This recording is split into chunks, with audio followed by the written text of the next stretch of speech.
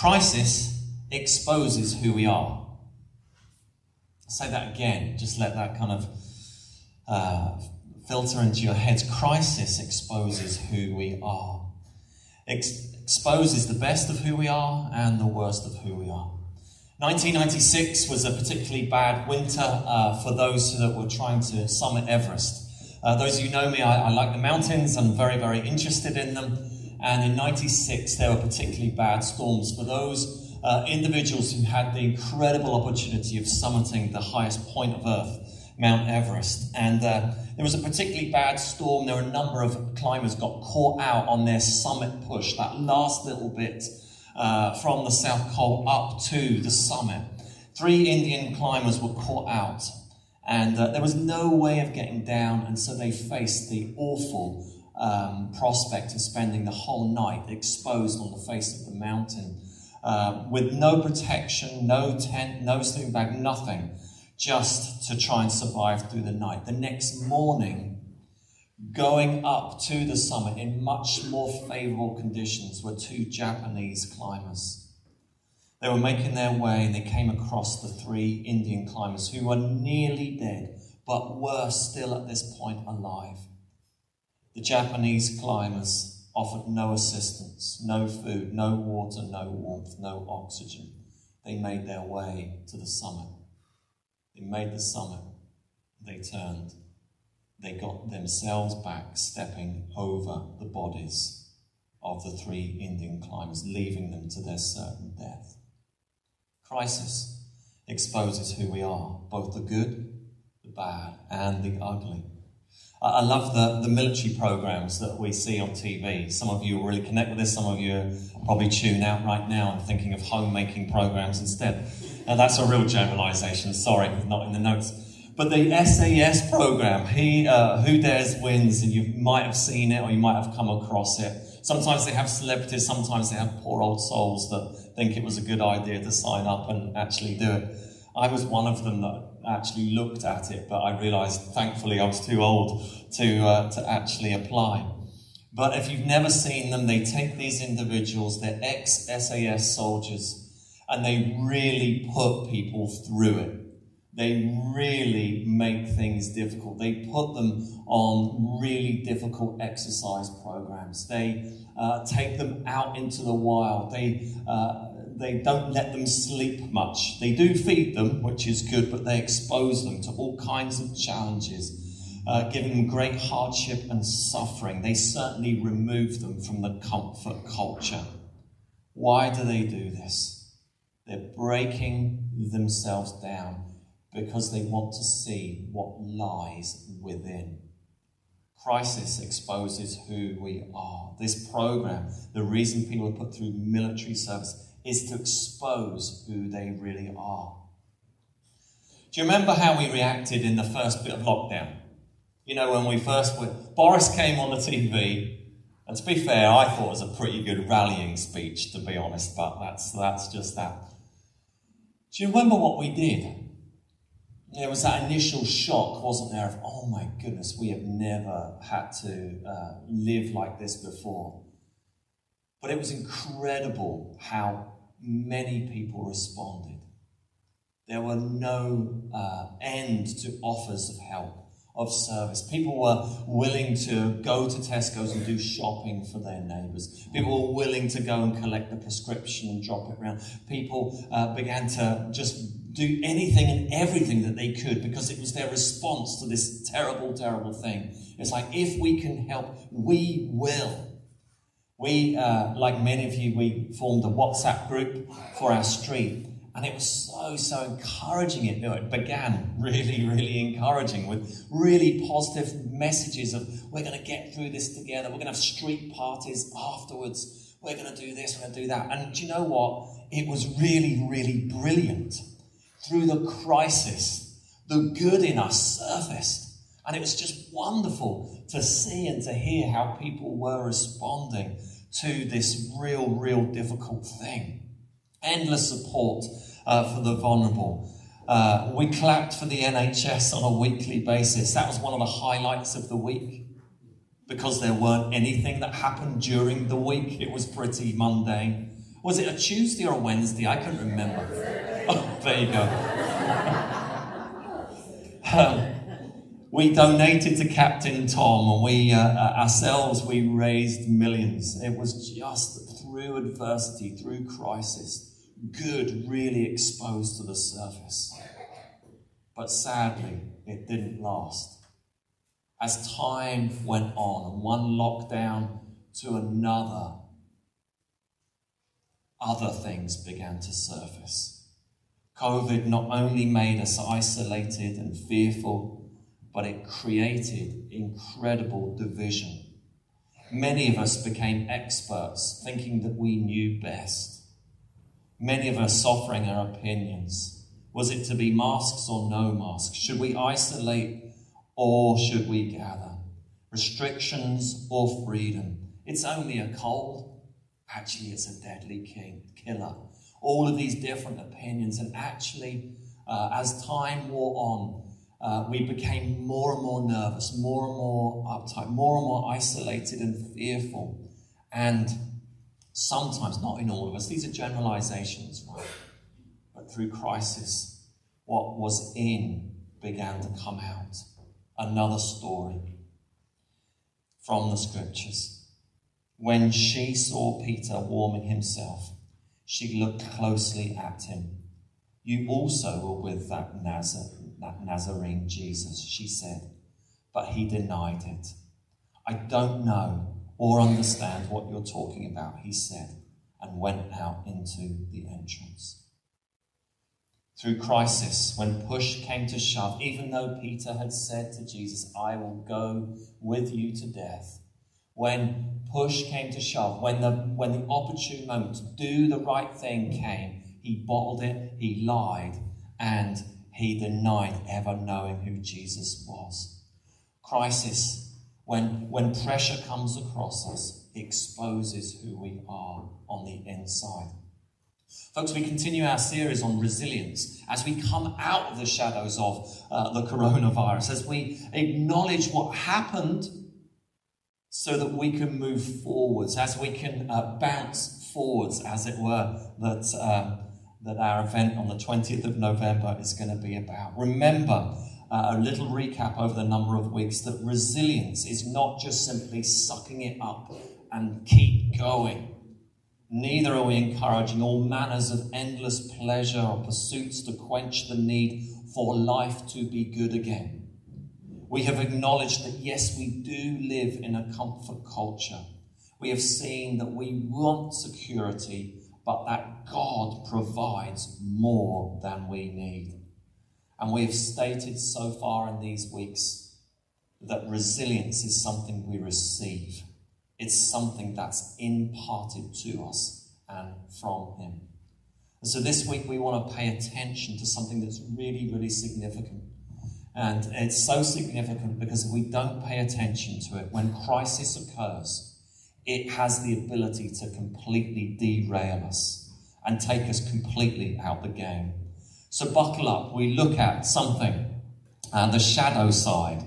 Often caused by a wound. We're going to look at the closed box that is within us. We're going to look at the part of the iceberg that lies beneath the surface of the water, the bit that we don't see, but we see through our actions and the way in which we live. Or as John Eldridge calls it, we're going to be talking this morning about our unconverted places, the places that yet are that we have fully surrendered and given to Jesus. Some of you will know this. When I became a Christian, I was a little bit overwhelmed. Like at first, it was the most unbelievable thing. I had prayed a prayer, and I had decided at that moment, I'm going to follow you, Jesus. Don't know what that looks like yet, but I'm choosing to do that. I'm surrendering my life to you. And a lot of people got really excited about that, which was really nice. But I kind of felt this pressure, not from people, I think it was more from within, of suddenly I had to be this super duper person. Like I shouldn't have that problem, or I shouldn't speak like that, or I shouldn't think like that, or I shouldn't behave like that. And suddenly it was just this pressure from within of, I'm a Christian now. They do certain things certain ways, and they don't do certain things, and I should really be that sort of person. And I remember a prison chaplain saying to me, I wasn't in prison, by the way. My dad knew him, and he wasn't in prison either. And I remember him drawn alongside me, and I was really honest with him, and he just said, Paul, I say to the fellas in prison, those that give their lives to Jesus, just give him 5%. Just give him enough for today. Just surrender that bit. And with time, as you begin to follow him, as you build relationship with him, you'll find, as you encounter his goodness and his graciousness, that it's his kindness that leads us to repentance, that you will begin to surrender other pockets, other parts of your life, other rooms that you've kept kind of secret, that you've kept under a lock and key. And you'll begin to open those up and expose those to him and invite Jesus to take control of that bit of your life as well. If you've been around church or Christendom for some time, you will have heard these phrases: justification and sanctification. And just briefly what they mean. Justification simply means when we give our yes to Jesus through his death and through his resurrection and through belief and relationship with him, we are justified. Meaning, on the cross, two of the other criminals, they're having this chat and argument really, and one of them literally hanging there beside Jesus as well, gives his life, really, his surrender to Jesus. And at that moment, he is justified, and the box is ticked, and his name is written in heaven for all eternity. That is justified. Even though we don't deserve it, even though our sins have created this barrier between us and God, because of Jesus, we are justified. But the word sanctification really means that we are becoming whole, we're becoming more like him. And that takes a lifetime of following Jesus.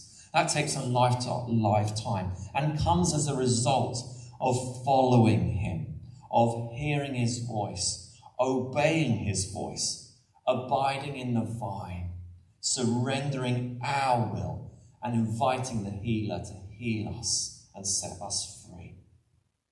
The goal is that God himself, the God of peace, would sanctify you through and through. And may your whole spirit, soul and body be kept blameless at the coming of our Lord Jesus Christ. This is God's desire, that we would be sanctified, that through the rest of our lifetime, for those of us, we are giving over, we are surrendering, we are sacrificing, and we're inviting Jesus, come, and not only just take up that 5%, but I give you another bit. I trust you with more. I'm not talking about money here. I'm talking about giving of our whole being, our whole control, that we allow him to drive us. We realise, don't we, those of us who've been Christians for any time, that there are times when we just get stuck. And we feel like we've journeyed and God's come in and we've been set free of this and set free of that. But over years, we're like, but I still struggle with that. Those emotions just seem to surface again. I keep behaving in that way, and then I have to go and confess and say, I'm so sorry, I messed up again. That attitude towards those people, I just seem to have them still. And whilst there's aspects of our life that are fully surrendered and Christ-like, we know deep down in our beings, there's more. There's more. And we feel sometimes just helpless that, I've gone back there again. And I can't seem to break out of this. Paul knew this. And in writing to the people of Rome, Romans chapter 7 writes some wonderful verses which I find very comforting. They read like this: I do not understand what I do, for what I want to do, I do not do. But what I hate, I do. And if I do what I do not want to do, I agree that the law is good. as it is. It is no longer I myself who do it, but it is sin living in me. For I know that good itself does not dwell in me, that is, in my sinful nature. For I have the desire to do what is good, but I cannot carry it out. For I do not do the good I want to do, but the evil I do not want to do, this I just keep doing. Now if I do what I do not want to do, it is no longer I who do it, but it's sin living in me that does it. Sometimes when we go back and we mess up again, or we behave in a certain way, when we come to these verses, they're comforting. But we don't want to stay there. Come as you are, but don't stay as you are. The SAS program I was speaking about earlier, there's a bit of it that I really like, and you if you've seen it, you probably some of you will really dislike. When a certain behaviour is exposed, they're climbing up a mountain and one of them gets all stroppy and whatever, and in the instructor's briefing they realise we want to call number 7, because number 7, he there's something about him today, just, wow, let's bring in number 7. And so they call 7, and he's gotten from where they're sleeping, and he's brought into the room, and he's exposed to usually 2 of the instructors, and they have this conversation, and it's kind of set up like for TV, I think, in terms of this interrogation, but actually it's not that at all. It's nearly like a confession. It's like a face-to-face confession. And they say, this is what we saw in you today. Do you remember that time you were going up the mountain and this happened and you behaved? What was all that about? And they say, well, and they begin, like on TV, it just cracks me up. Why they do it on TV? They begin to unpack usually something of their story. Usually something that caused them incredible pain. Some kind of wound that was in them, which they have been able to recognize now manifests itself in behavior. And I don't always like the way that the guards or the instructors handle it. It's kind of a bit like, that bit's not so good. But the very fact that they're prepared to expose what lies beneath the shadow side, I think, is incredibly liberating and helpful for the person. The sin that's within us, the unsanctified places in us, the unconverted places within us. And it's often our wounds, it's often our pain that just manifests itself in behaviour. Often some of that behaviour can lead us to doing all kinds of daft things that we would majorly regret. But for others, it's much more subtle than that, but still, nonetheless, comes out and has the ability to derail us. If you've been around us as a church for any time, you'll know that often we like to sort of share and talk about this kind of stuff. And if you're new to us, that's just a hallmark of who we are. We want ourselves to be emotionally healthy, that we grow up, that we create space in these moments, but in our groups and in our one-to-one conversations, that we do life together, but that we do it in the presence of Jesus. Chantel showed me this thing, and I want to read some words. It was a post on, was it Facebook? Instagram. So try and tune in. I know sometimes when I'm listening, I'm not a great auditory learner. I just switch off. But try and tune into this. It's really, really good and really helpful. This guy, I'm going to quote him, Mike Foster, 2000. Is that his wee name thing? Yeah. I'm your man, kids. Unresolved childhood trauma creates grown-ups who feel like scared kids on the inside. Though we may occupy an adult body, when triggered, We return to that wounded child place inside ourselves. When we're stressful or fearful, we often resort back to our childhood survival instincts. With a current lack of safety in the world, many of us have been forced into a situation that will uncover unhealed pieces of our story. The pressure pushes on our coping mechanisms to the point where they begin to fail.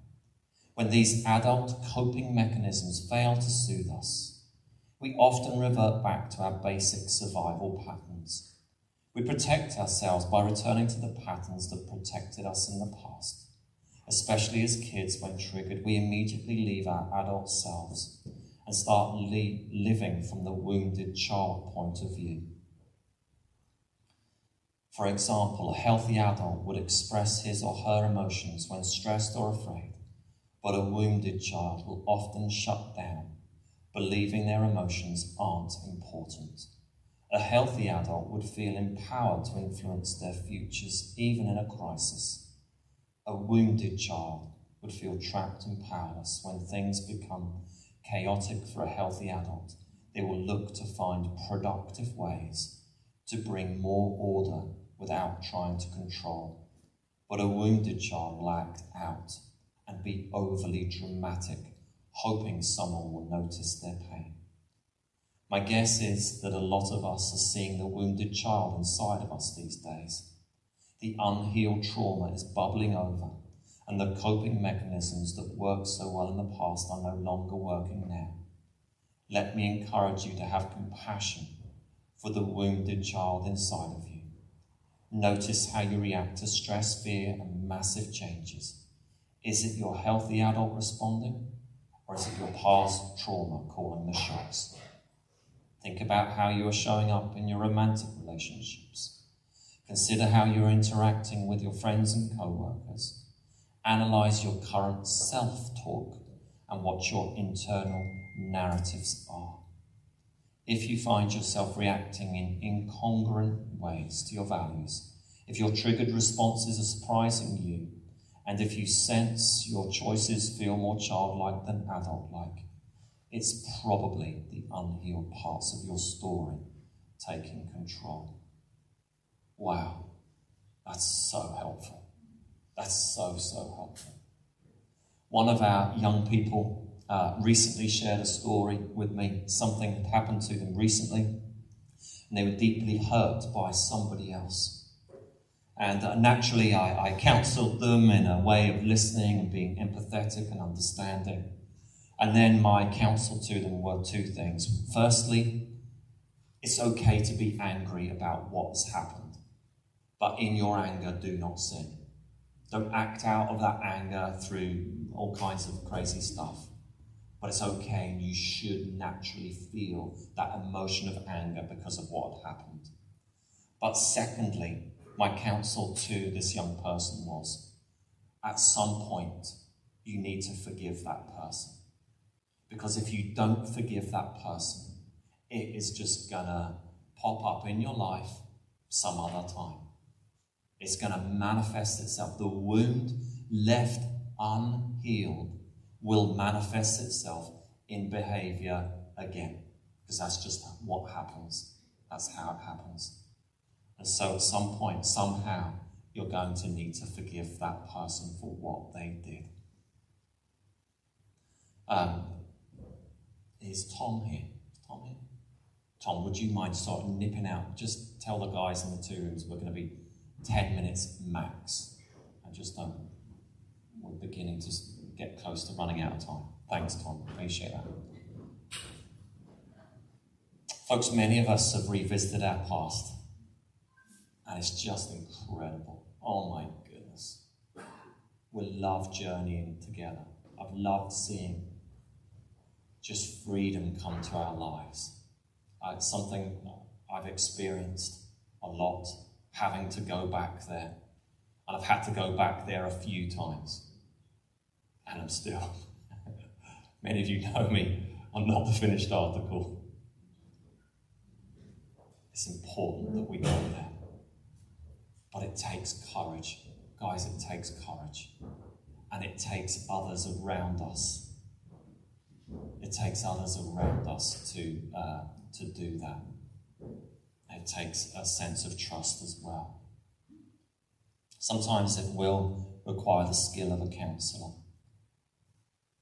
but often just sharing life with someone that you know and love and trust, and then inviting the Spirit of God to come, to bind up the broken heart, to heal the wound that is so needed.